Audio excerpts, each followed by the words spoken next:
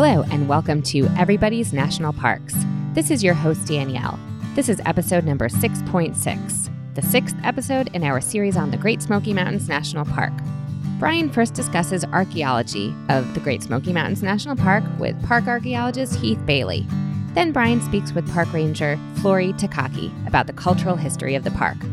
Before we get to the conversation, if you enjoy listening to Everybody's National Parks, please tell your friends and consider supporting our work through Patreon. Just go to our website, everybody'snationalparks.com, and click on Support the Show. Your financial support will help us to grow and improve the show. Thank you for listening. Now for this week's discussion on the Great Smoky Mountains. Well, I'm here with Heath Bailey. He is the park archaeologist for Great Smoky Mountains National Park. Thanks, Heath, for joining us today. My absolute pleasure. So I want to start really basic. You are probably so sick of hearing this question, especially from Generation X people like us who grew up with Indiana Jones. But what is an archaeologist? What time span does that cover in your professional purview? Firstly, I uphold the Park Service mission, and that is to preserve unimpaired resources, cultural and natural, as well as to provide for the enjoyment of this and future generations. So I always say that firstly.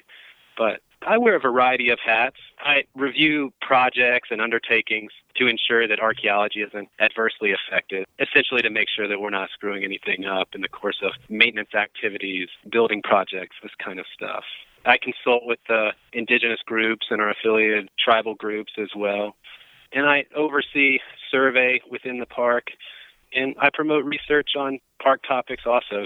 So you wear a lot of hats, and with those hats, do you cover not only prehistory, but including modern history, you know, the lost Elkmont as well, or do you just focus on one piece of that history as the park archaeologist? It's a great question. Cultural history here goes back nearly 10,000 years. We have empirical evidence of human interaction on the landscape here at Great Smoky Mountains National Park, nearly going back to the Pleistocene. We don't have any paleo sites here within the park per se, but based on point typologies and what we know about the artifacts that have been found here in the past and then continue to be found, the culture history of Native Americans goes back between 9,500 and 10,000 years. And that takes us all the way up to the present through the various periods, the Archaic period, the Woodland period, the Mississippian period that doesn't have a tremendous impact in these mountains, but there is some interactions in that time, people's growing corn, growing all the various crops that you would expect in the Mississippian period in the lower drainages, but you don't see the same brand of large centralized populations, Mississippian chiefdoms, if you will, in the mountains per se in that late prehistoric period. But that takes us through the Qualla Cherokee period, beginning in the late 14th century and all the way up to removal and beyond. Of course, the Cherokee people remain here to this day, and they're indelibly tied to the park. These are their ancestral homelands. And then all the way up through European settlement, through contact period, the Spanish, the English, 100 and 200 years later, through the industrial era. We have logging sites here. We have mine sites here within the park. And then the remnants of European settlers, as well as the park formation period, CCC structures. And that's kind of where the cultural archaeology ends, at park formation period. And then you mentioned Elkmont, too. That's part of it as well. That is sort of a layer cake of history, beginning with logging, the CCC. Right. And then a small town that sprang up amongst elites from East Tennessee that were donating money to the Parks Commission, and then found what was a great place to have something akin to a country club and all its enjoyments there on the Little River in Jakes Creek area. It runs the gamut of nearly 10,000 years. You think, too, about European settlement here versus Native American interactions here. We have about 200 years of European history in these mountains versus 10,000 prior. So it's but a flash in the pan when you consider the Native American imprint on the landscape here. I think it amounts to something like 2%. Right.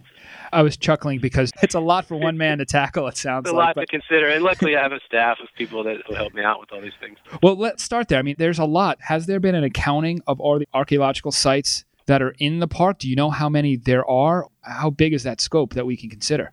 We cover 523,000 acres, over 800 square miles. Currently, we have nearly 1,000 sites that are documented. My estimation, and it's a ballpark figure, is we have between probably 3,000 to 4,000 sites confidently within the Smokies. Now, if you think about it, the areas that are commonly traveled are roadways and our trails. So if you take sort of the 10,000 look view, all the points that are the ARC sites begin to look like a trails layer, if you will. So that tells you that there's a great deal in between those lines, both prehistoric and historic. We have Native American sites at the highest elevations and the lowest elevations. Generally, the historic sites fall in the lower drainages. Well, let me chase down that a little bit. How many are accessible to visitors? And with some, do you not disclose where they are because they're so sensitive, and perhaps you don't want visitors there because of the sensitivity and you don't want any type of human pollution? It's a great question. Our mission can come in conflict with itself with that in mind. We are to provide for the enjoyment and the access of folks on vacation so that people can enjoy and understand and educate themselves in park history and so forth. But at the same time, we're tasked as well with preserving archaeology, resources, cultural and natural. So it's a question that I deal with every day. I will say this, though. The archaeology, the cultural sites are largely accessible to visitors. We don't hand people a map of these things, per se, but they're out there for you. And those sorts of sites might be dry stack stone masonry walls that you see as you hike trails. They could be the former foundations and the chimney stacks of European settlers that came before the park.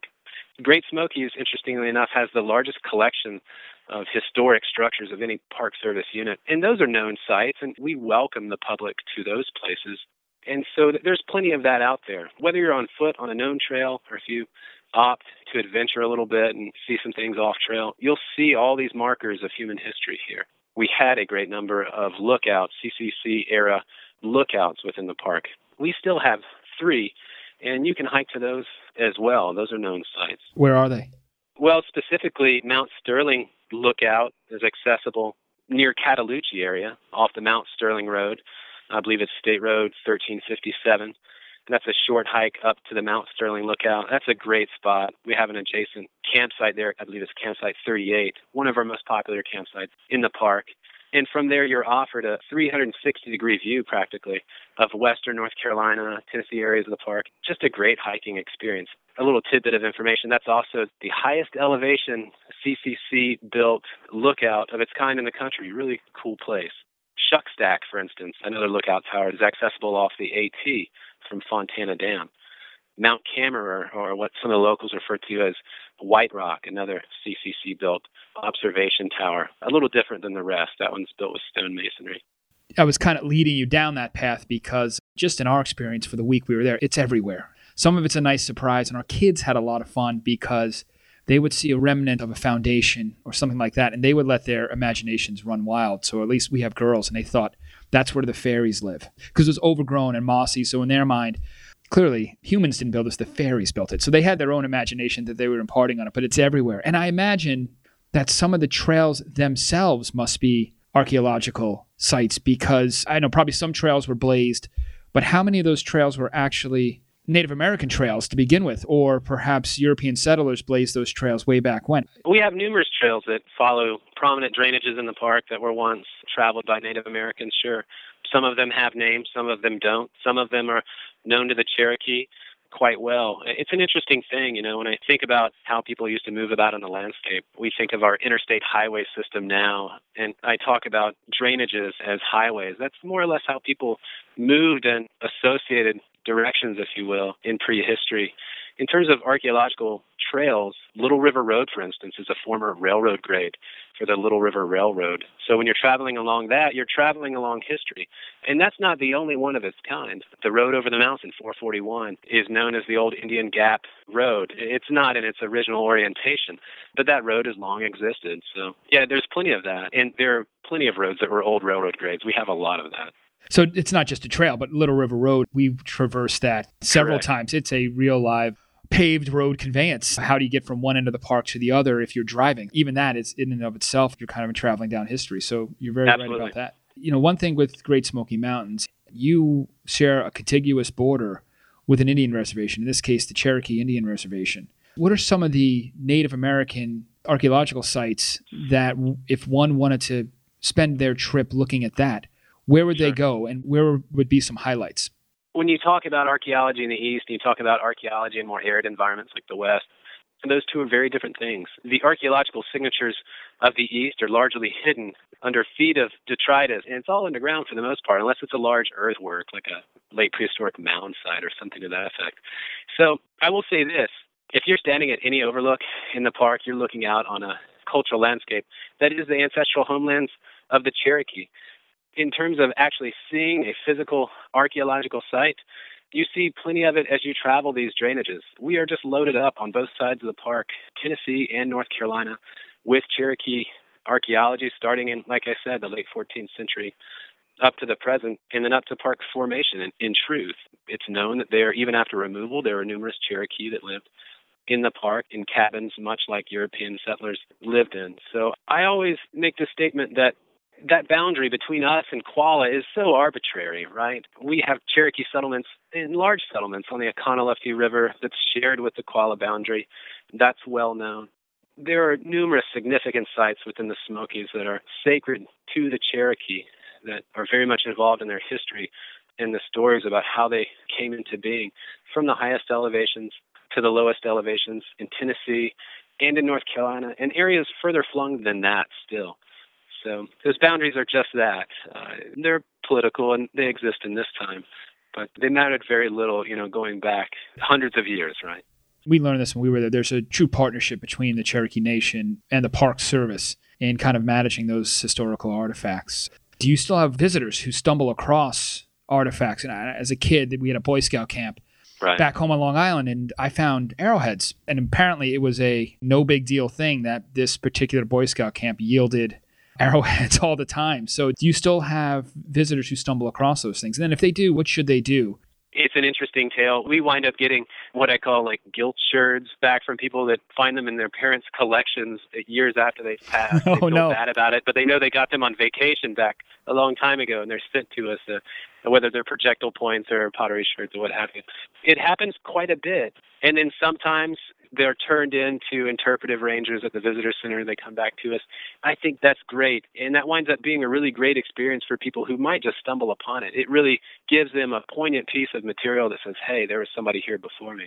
I will say, too, that if vacationers stumble upon something of archaeological value, of intrinsic human value, that's research-worthy, that's a projectile point or historic, that they seek out an interpretive ranger or a law enforcement ranger, talk to them about it, understand where they found it, and maybe take some photos of where that spot was.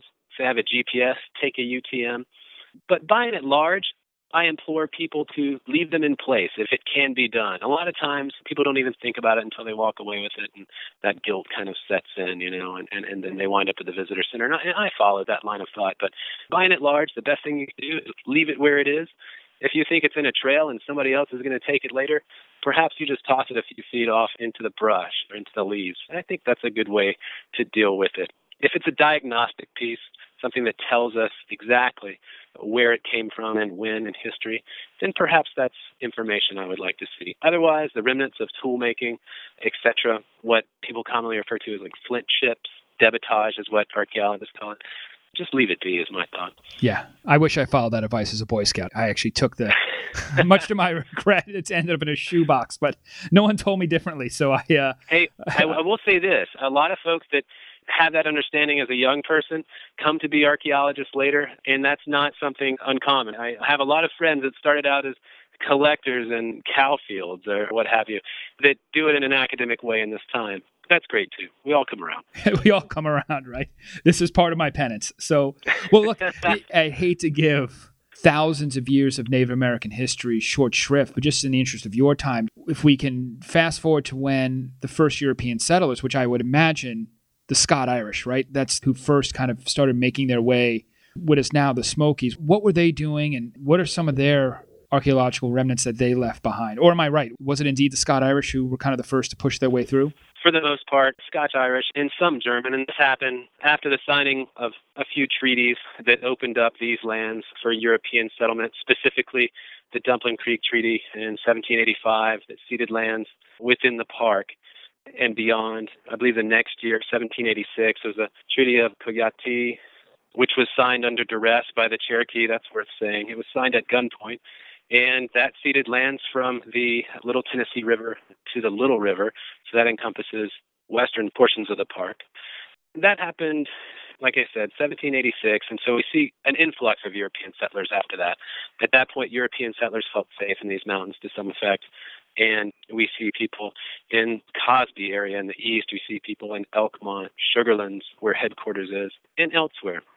We have, golly, I don't even know the total number because we haven't surveyed it all yet, but we probably have hundreds of miles of dry stack stone masonry walls that bound areas where you might pin animals, this kind of stuff. That's probably the first thing you notice as you're hiking around.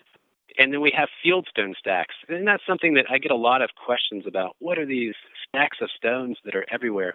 It's an interesting thing. Anywhere you see these stacks of fieldstones, and they could number dozens to hundreds, those are the areas that were farmed historically within the park.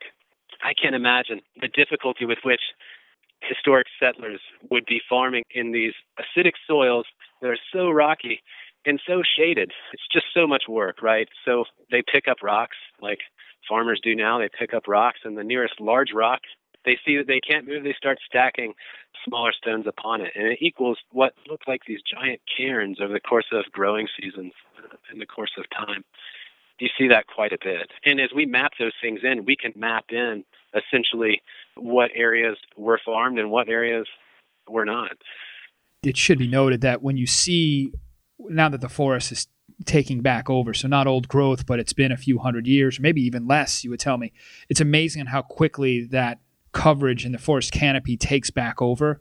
And so you end up having this haunted place, and it's hard to imagine the amount of labor to clear out that land, the rocks, the stumps, with just using person power and horsepower or oxen, whatever the case may be. It's a stunning amount of work, and everything kind of grew back over. And what stunned us was how you said, somewhere around the late 18th century, this transition started to happen. From there up until even the early 20th century, how consistent the lifestyle was for settlers. The farming lifestyle, small holdings lifestyle was very, very consistent. There didn't seem to be a lot of change. Is that a fair assumption, or have you seen that there were more subtle evolution over the years? I think that in some way that stands as something of an assumption, and I only say that because of the influx of industry into the larger population centers surrounding us, whether Asheville, Knoxville, etc. Folks in Cades Cove, for instance, and areas elsewhere that are even further flung from those population centers, they were not untouched by those industrial developments. They had access to those markets. It was, I think, in its first 100 years, a hardscrabble life. You think about rugged individualism and so forth in the making of the country in that time, so far as European settlers go. That was true. With the onset of the Industrial Revolution, there was a sea change in life in the Smokies. And I think that it was difficult for farmers to live that agrarian existence in that time, and they saw cultural changes that they too had to adapt with, or they would be left behind. And it wasn't too far behind that curve that the park came and upheaved the culture history in a big way. And then the forest goes through, and all these sites are hidden under vegetation. It's an interesting evolution here in that way. But it's my job to bring those cultural stories out of the forest now that's 80 and 100 years old, what wasn't clear-cut by logging. You mentioned logging, and that's what I wanted to bore in on, is that I saw a map of what is now the park and how the park was completely and utterly divvied up by logging companies. So you talk about the Industrial Revolution. Is it safe to say the biggest impact of the Industrial Revolution was there was a huge influx of mass logging into the park? And it's hard to imagine what the park looked like now. But again, you mentioned some of the logging trails along the river. What are some of the archaeological sites from this logging industry, which was no small operation, it seemed like? It seemed like it was everywhere in the park. Currently, 25% of the park is old growth. A lot of that's at high elevation in areas on steeper slopes that were difficult to bring timber to market. And even as you see photos from the CCC era, you see massive hillsides just completely denuded across the park. And the camps are oftentimes at the foot of these slopes, and behind them is just nothing. It's astounding when you see that, and then you look out the window now, say from headquarters, and you experience the park from a trail. It's a very different look. But the remnants of those logging towns, to address the question, are nearly in every drainage on both sides of the park. Elkmont, where the campground is now, You can't tell it, right, because it's a campground built in the late 60s, but that's a former logging town. Ravens Ford, some of the areas near the Qualla boundary, that was logged by and at large. There are old railroad grades along the Conalufty that you can see, and some of those archaeological signatures are the coal that you see piled up where trains would stop, load, and then take timber to market. Any number of other archaeological signatures as well. I think about Hazel Creek, I think first when I think about logging. We have whole remnants of those towns left, whole buildings. We have massive areas, these sort of concavities in the earth where logs were held before they were put on trains to ship out to market. So whole historic districts, to answer your question, and whole archaeological areas covering dozens of acres speak to the logging history and the industrial history as well as mining. We have a couple of mines within the park that remain as open pits. They were successful commercial operations for copper and other mineral resources as well for extractions purpose. I guess that's what struck us about the park, is that it had been a very dynamic area for years, whether it was just through logging, through farming, through Native Americans, as opposed to some of the parks out west where they're native peoples, but generally speaking, the idea was you're seeing something pretty well preserved over the years. Mm-hmm. Where Smokies was a living, breathing, dynamic economic engine for a long time, or a subsistence engine for a long time. And the other thing that challenged our assumptions, which kind of bring it up to more the modern era, is we knew about Cades Cove and we were excited to visit Cades Cove. As you mentioned, the hardscrabble remnants of early settlers and cabin living. But there was a level of affluence that visited the parks as well. And we mentioned this at the top between Elkmont, but there was a period where it seemed like there were affluent people coming in from maybe bigger cities that started to understand where this park would be or could be is a great place to get out of the sultry heat of the summer too. So there was that element too, and there's some remnants of that as well. We talked about Elkmont, and anywhere else where there's a remnant of that kind of vacation lifestyle. You see it most clearly at Elkmont, and Elkmont's an especially well-documented area because we have, for the longest time, let that country club more or less stand in state, and those buildings over the course of time have degraded and sort of depreciated to where they were unsafe. And I joke about it a little bit. That's sort of our newest archaeology, quote unquote, if you will, because as we're raising those buildings, because the cost to maintain them, and we're talking about many dozens of buildings, and the human cost to have people assigned to maintain those buildings is such that we needed to raise them. That's happened in recent years, and over the course of decades, if you will, working with sort of constituent communities and the descendants of those families that had cabins out there. That's been a process ongoing. But as you see it now, just like elsewhere in the park, what's left are the foundations, the walkways, the bridges, and the chimney stacks of Elkmont. If you talk about affluent history, you see that there relative to the parks commissions that came together on both the North Carolina and Tennessee side. We're working on interpreting that history a bit better now as we're addressing the Elkmont issue. And it's an interesting history. The Smokies, so that we could get maximum acreage for preservation's purpose, combined the efforts of two states. And later we acquired lands from TVA north of Fontana that was another large acreage tract that accounts for our current legal boundaries, if you will. And of course, TVA is the Tennessee Valley Authority. It's funny you mention it because I'm looking at a picture right now of, I'm guessing it's from the 20s or turn of the century, from Elkmont, and it's a fellow in tennis whites. And I just don't know if I would associate country club guy in tennis whites and Great Smoky Mountains, but that was part of the challenge as well, that this also existed there. Again, a part of this theme, which is why you have such an interesting job and a very big job of 10,000 years. It's part of the fabric of this place.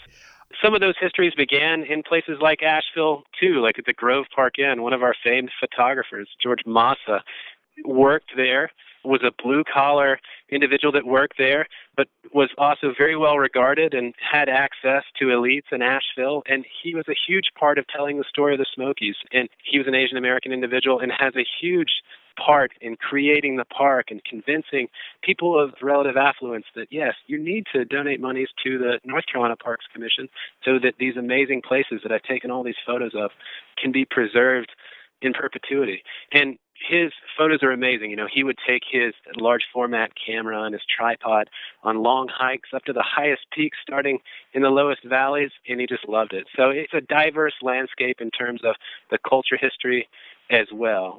Not all these things are told in the archaeology, but there's a lot to making this park. There's a lot to the culture history of the park, and I think that's a very deserving point as a takeaway. It's a great note to end on, is that's what struck us. The depth of the history of the park as a dynamic place was something we really anticipated and underestimated. And that was a great part about our trip, and learning that and seeing that up close. And by the way, great vistas and great hiking and camping, and it's a beautiful place. We can get to that, but this was a very necessary element to understanding where we are. So a couple of questions, Heath, and then we can let you go. Just quickly, you mentioned 25% or old growth. Where would you suggest if we want to see some old growth forest? What are some of the more popular places you can go? Clingman's Dome, Mount LeConte? Where do you think one should go? You can actually see some of that along 441 to some effect in the vicinity of what people consider to be the Mount Harry area. There's some old growth in there. As you hike up, say, Snake Den Ridge in Cosby, there's some old growth in there. As you visit some of these developed areas like Greenbrier, Cosby, elsewhere, it doesn't take that long to begin to enter into patches of old growth. That's not the case across the board, per se, because we have archaeological evidence of logging above 5,000 feet near Clingman's Dome. But those places come to mind right away. There's quite a bit of old growth in the Cosby area, actually, as you hike those trails from the drainages up to the ridges. Just frankly, from our experience, it's all around. You said 25%, and that may seem like a small number, but it's all around. And then when I saw that map of how divided and dominated the logging companies had the park, I'm pretty glad there is 25%. It seemed like it could have been much, much less. So it's all around there. I will say, too, that Albright Grove in Cosby comes to mind right away. Those stumps out there, they were cut in the logging era, so that ended in the 1940s. There's still stumps out there that are cut well above head height. And some of the boils that came off of those trees remain in the drainages, and they've been there since the 1940s. They could be 8 and 10 feet wide. Wow. Albright Grove's a great place to go, about a 2.5-mile hike up to the grove itself. And there's a loop hike up there, and you can see quite a bit of old growth, very impressive big plum trees up there. We like to ask a lot of our guests, what's your favorite spot in the park? And I know it's probably hard to choose, but do you have one, or do you have a favorite moment where you've been in the park and you realize this is a special place? We get 11 million visitors here, which is an astounding number. We are annually the most visited park of all the units. But I'll be honest, it shouldn't deter visitors in the backcountry. You honestly don't have to go too far from any trailhead to no longer see folks, right? I lean a little bit out to the North Carolina side of the park. We talked a little bit before the interview. I'm from Western North Carolina, yes. So I loved North Carolina. But I will say specifically the Balsams area in the southeast corner of the park is one of my favorite places. The Cataloochee area is hard to beat. You can go over there, of course, and see the elk herds and really appreciate the culture history as well in both Little Cataloochee or the old town of Ola. There's still a standing church there in Big Cataloochee, numerous cemeteries, the Caldwell House, the Jarvis Palmer place. So I would say the Balsams because it's quiet and there are numerous trails that traverse it, and Cataloochee probably. Right. Those are perhaps my favorites. And look, all great for families too. We went to Cataloochee and just with our daughters, and one daughter just wanted to sit by the river and draw, and the other one, we went a hike on the Boogerman Trail, mostly because she thought it was funny that it was called Boogerman.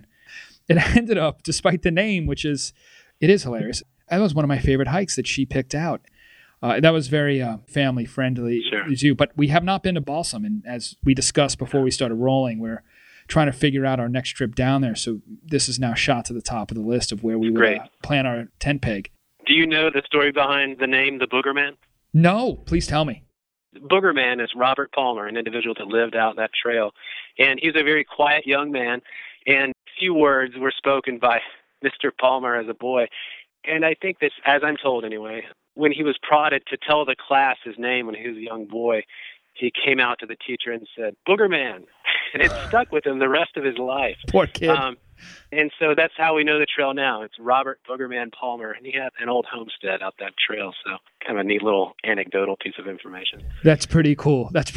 So, and again, as a trail, even if it was just the Palmer Trail, it is a pretty magical little hike my daughter and I went on. Well, listen, Heath Bailey, park archaeologist for Great Smoky Mountains National Park, thank you very much for your time. I've learned a lot. And I promise you, if I find an arrowhead, it's not going in my shoebox in my bedroom next to my G.I. Joe toys. I promise you that this time. All right. We'll shake on it. Look forward to singing the Smokies sometime, hopefully. Looking forward to it. Thanks, Heath. Take care. That was Brian speaking with Heath Bailey, park archaeologist for the Great Smoky Mountains National Park. Now Brian speaks with Flory Takaki, park ranger at Great Smoky Mountains National Park's Akanalefti Visitor Center. I'm here with Flory Takaki, park ranger, Resource Education Division at Great Smoky Mountains National Park. Hi, Flory. Welcome. How are you? I'm fine. How are you today? Really good. So thank you for taking some time out to talk about the cultural history of Great Smoky Mountains National Park. And I'm pretty excited for this conversation. Not to prejudge too much, but I think Great Smoky Mountains, given where it is in the United States, closer to the eastern seaboard and a big transitive area for a lot of peoples, it has a very dynamic cultural history. Not to give short shrift to some of the parks out west, but there's been a lot of changes over the years. So let's just start with the basic. Who lived in what is now the Great Smoky Mountains National Park originally? The Cherokee, Eastern Band of the Cherokee Indian presently, at the time just the Cherokee generally, lived in a vast area. They have their history listed as more than 10,000 years in the area. They believe their birthplace, and they list their birthplace just shy of Grayson City, North Carolina, and a place named Gadua. What were some of the attractive attributes of what is now the park, which caused them to kind of plant their flag in what is now the park? What were some of those attributes you think attracted them? According to the Cherokee, they were created here by their maker. It didn't attract them. The Cherokee say they were created here. And we highly recommend when people visit the park that they go to the Museum of the Cherokee Indian and learn more about the Cherokee's origins here in the region and their creation in the region. Although Cherokee were already here, when the non-Cherokee arrived and settled in the region, the relationship between the Cherokee and non-Cherokee was companionable. But beyond that, we offer information on that relationship, but we do not speak for the Cherokee and their history. We speak with them, but not for them. That's actually an interesting point. So what you're saying is check out the museum, and that's about the size of it because you don't want to be in a position of speaking for the Cherokee. We would not speak for another peoples, especially a peoples who have a history of being in the region from 8,000 to 10,000 years. They are well able to speak for themselves. The park was not established until the 1930s, and so we speak for the park, for the National Park Service and for Great Smoky Mountain. But we do not speak for the Cherokee. They were here first, and then the resettlers arrived, and people started to homestead in the area. But we would not speak for them or their culture or history, not when they are right there in neighbor and they are so close.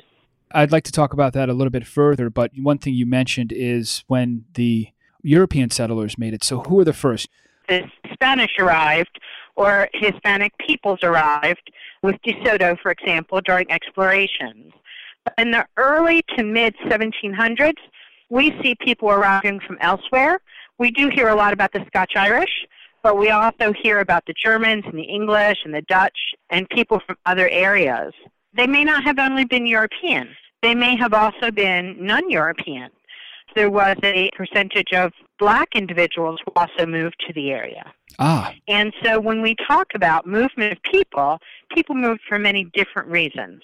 But it was during the time of that truly, although they were here some in the early 1700s, that mid to late 1700s, we see larger groups of people moving in. Well, I want to chase that down. When you talk about people of African descent moving into the area, were they moving there on their own volition, or were they part of slave trade, or a little bit of both? We don't have a lot of information on that at this time. It is currently a topic that the Park Service is exercising research work in. But many of these people arrived in ports like Philadelphia or New York or something along the coast and moved inland. This was not usually their first stop, but may have been their second or third stop, and this is where they decided to stay. Why would they leave a coastal town or a port town like Philly or New York or Boston? And why would they end up, generally speaking, in what is now the park? The same reason we move today. They may have left Europe for purposes of religious or political or financial freedom. When they arrived at these ports from the ocean voyage, they may have never had intention of stopping in a city. They may have stayed in a city or a town, and for whatever their personal reasons, whether it be financial, economic, or social, they moved on. It is not uncommon today for people to live in one state and an economic situation or political situation causes them to move to another state. For example, in the state of North Carolina, we have income tax, and over in Tennessee, they do not have state tax. Well, one thing I've learned over time is labor mobility is part of what makes America unique, among other things. Unlike other countries, we have the ability to move around. So it's interesting to see culturally that this existed even with our early settlers. But let's get to some tough history. At some point, the Cherokee were there. And then at some point, we had new European settlers who were Americans. Can you talk a little bit about that displacement? What happened and when did that happen? By the time the Trail of Tears happened, many non-Cherokee were living in similar communities with the Cherokee. So you have both non-Cherokee and Cherokee farming and surviving and living in a community relationship on the south side of the park, not the traditional town community that we think of up in the Northeast. But both in Tennessee and North Carolina areas of the park, these people were working together, side by side, and whenever the removal arrived, it was not different than many removals of people in the United States, and it has been done for more than one population. But the Cherokee will tell their perspective of the removal down in their facilities in the museum. When we have peoples of different backgrounds living cheek by jowl and close together, how are they interacting? Was this small-holding farms? Was it industry? What were they doing within the park? Farming was the primary way of life for people who resettled in this area. We don't have industry at this point. Logging has not arrived at this point. At this point, really what we're talking about is some type of early agricultural system. Certain areas in the region, which now encompasses the park, would have had some flatter land, such as in Keats Cove, potentially. Other areas, like just outside of the Sugarlands area in Gatlinburg or here in western North Carolina, it was not often big, large tracts of corn or wheat. It may have been smaller plots because they'd have to remove the trees in order to create that open space. The Cherokee themselves had been farming for thousands of years before the resettlers arrived. Do you think the settlers were able to importune some of the practices of the Cherokee farming into their own practices, or were a lot of these farming and agricultural practices imported from elsewhere? It could have been both. It depended upon the individual who had resettled in this area. Just as today, when someone moves into a community, how involved they become in the community that's already there, or how close to home they stay and not intermingle with the community. It was no different then than it is now. But certainly the Cherokee shared their knowledge of farming. For example, resettlers often brought things with them like wheat, which certainly does grow in this region, but doesn't last long because of the high humidity.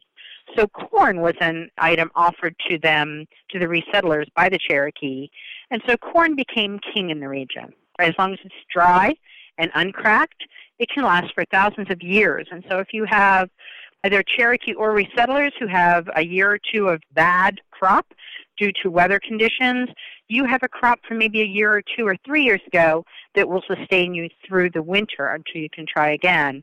So certainly they did swap practices, but it wasn't a hostile situation at this time.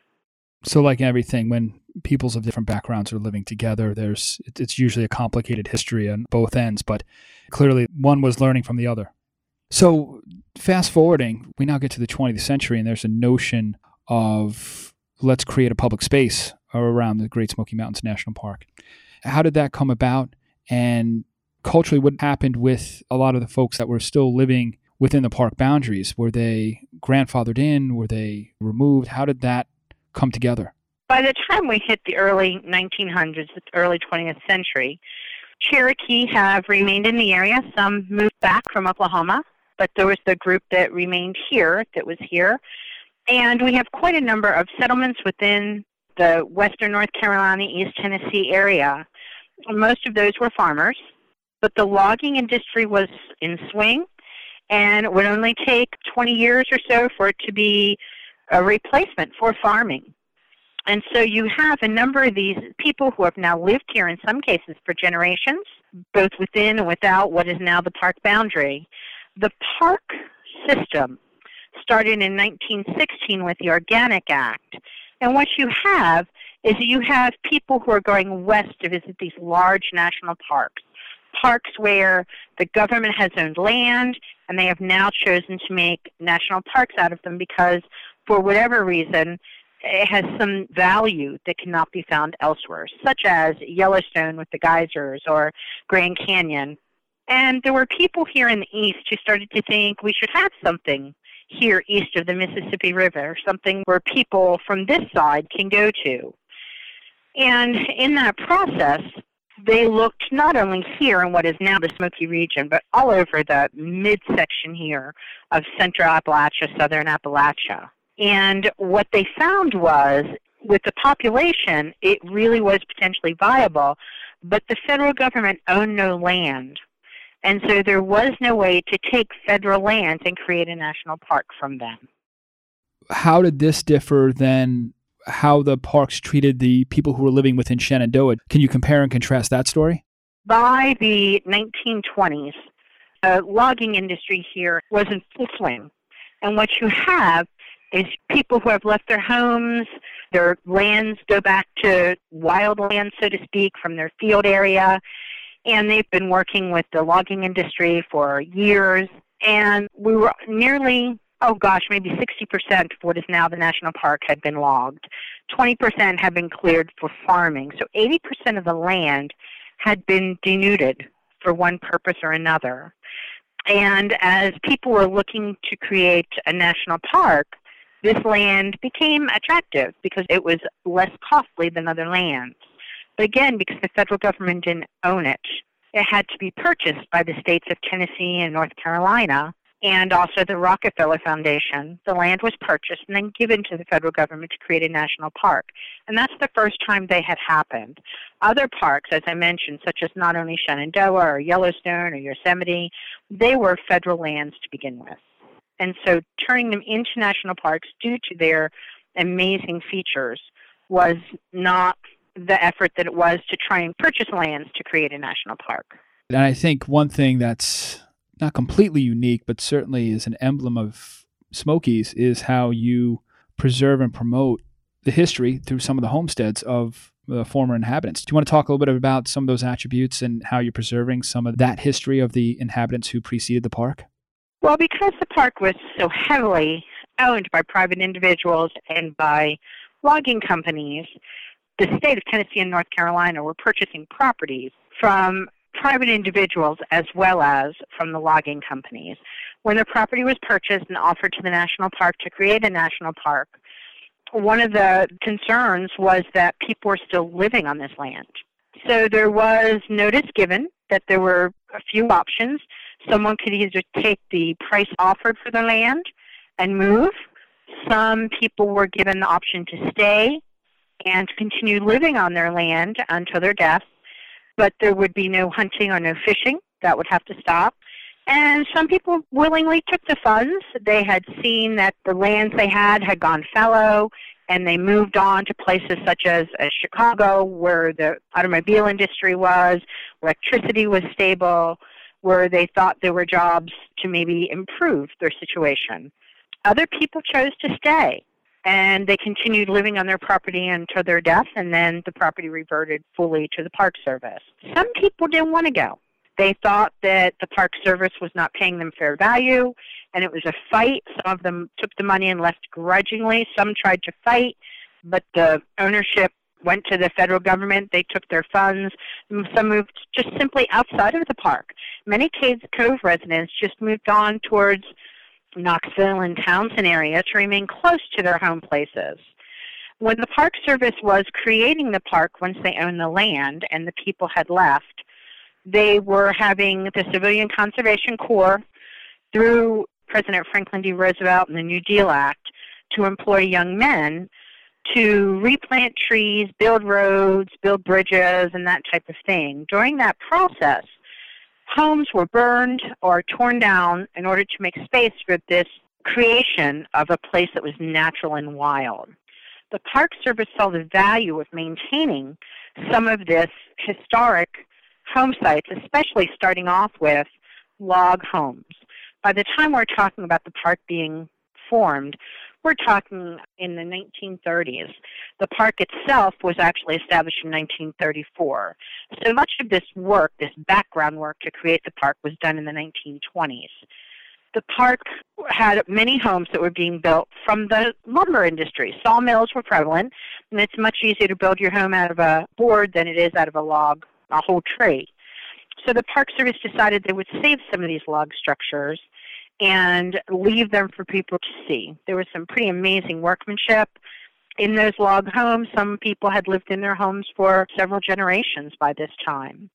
And as the park continued to move forward to remove structures, they also decided that we possibly need to tell more modern time history when those log homes were built, certainly, but also those homes that were made out of milled lumber. That there was so much rich history and value of that history from the Cherokee on through to their present-day time in the 1920s and 30s, that they decided to preserve several of these structures. There's now more than 80 historic structures within the park boundary. 80. Wow. You kind of touched on a lot of things there where you were talking about the inhabitants and how they moved through the park, but also hitting with the CCC. And I mean, it's also has to be a big part of the cultural history of the park is the CCC. Did any of the CCC boys stick around? Is there any documentation of that? Did anyone say, I'm going to live right around here because I've fallen in love with it? Do we know anything about that? Some of the men that worked were from far away, some were close. The Cherokee, for example, we have some information that states that they lived locally and they were picked up daily and used as Civilian Conservation Corps workers.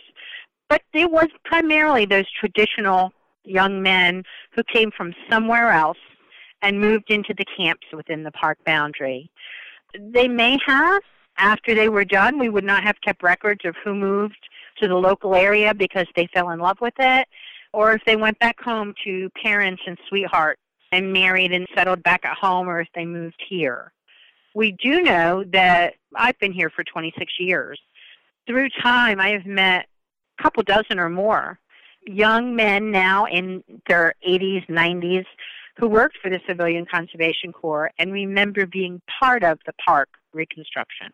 Wow. One other question I have for you is when you spoke about the families who were being displaced and those who stayed around, what was the date of the last family that was grandfathered in? Oh, I knew you were going to ask me that. I don't remember when Kermit left. The last family that had a lease was in Cades Cove. He passed on. They had some livestock, some herd of cows that they grazed out there. And when he passed, the family had a specific amount of time that they were allowed to finish up their business before they had to move.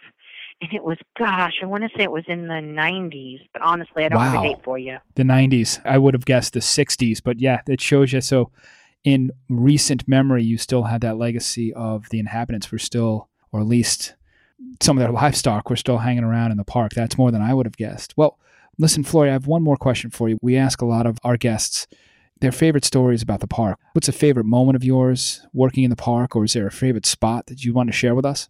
I would say that the Great Smoky Mountain National Park is home for me. My children were born here. They were raised here.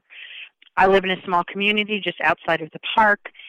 And I can't say there is any single story or 100 stories that just speak out to me. I can say one of my favorite things to talk about are cemeteries and burial customs. And the reason for that is because there's so much that has to tell us. These were people who were here over the last 150 years, who have settled the area, who have become fabric of the Smoky Mountain National Park, not just by name or by where they lived, but Cades Cove. There were people in there as early as 1709, 1724. And we are still having people who have direct relationship to families who lived within the park boundaries who are still being buried within the park boundary. And when you talk about that much history, it is a quilt of knowledge that is there in our cemeteries that speaks to us about life and death and hardship and struggles and trials and births and marriages and just stories one after another that we have from the past that allow us as park rangers to bring alive any part of history from within the Smoky boundaries into the present, to allow visitors the opportunity to connect to the past, to see perhaps some differences from where they're from, but also to see how many similarities, that they want their children born healthy, raised healthy, educated, and married with families of their own. And that's not far from where we are now. And to be able to connect peoples, whether it be Cherokee or settlers, from then to now, is a wonderful experience for a park ranger as a visitor comes up and asks questions, that we are given that privilege to take the entire story and bring it forward. And one of those venues to do that is when you take people to a cemetery or on a burial customs program and offer them what you think of as a sad time, which is really a time that they celebrated the lives of their families. And through homecomings, which the Park Service does provide, ferry opportunities several times a year to several cemeteries over on the North Shore side, which is the Hazel Creek area of the park by Fontana Dam, so that those peoples who are still here now can go back and clean and care for and have homecomings through cemeteries. What an amazing touchstone. It speaks to you through the generations when you can see those burial markers. I guess you come for the great vistas and the great hikes, stay for that cultural history, which you, Flory, have so well imparted on us. So I think that's a great spot to end. Thank you very much for your time. Again, Flory Takaki with Great Smoky Mountains National Park. We very much appreciate it. Thank you. Thank you, Brian. Thank you for listening to Everybody's National Parks. As always, show notes and links to resources for this episode may be found on our website, everybody'snationalparks.com. While there, please consider clicking on Support Our Show. You may find the podcast on Apple Podcast or wherever you listen to your favorite podcast. If you like the show, write a review and please tell your friends. You may also follow us on Twitter, Facebook, and Instagram, or send us your comments at everybody'snationalparks.com/contact. We love to hear from you from the parks you are visiting, so please tag us at #EverybodiesNationalParks. Most of all, enjoy exploring the national parks with your family. Bye for now.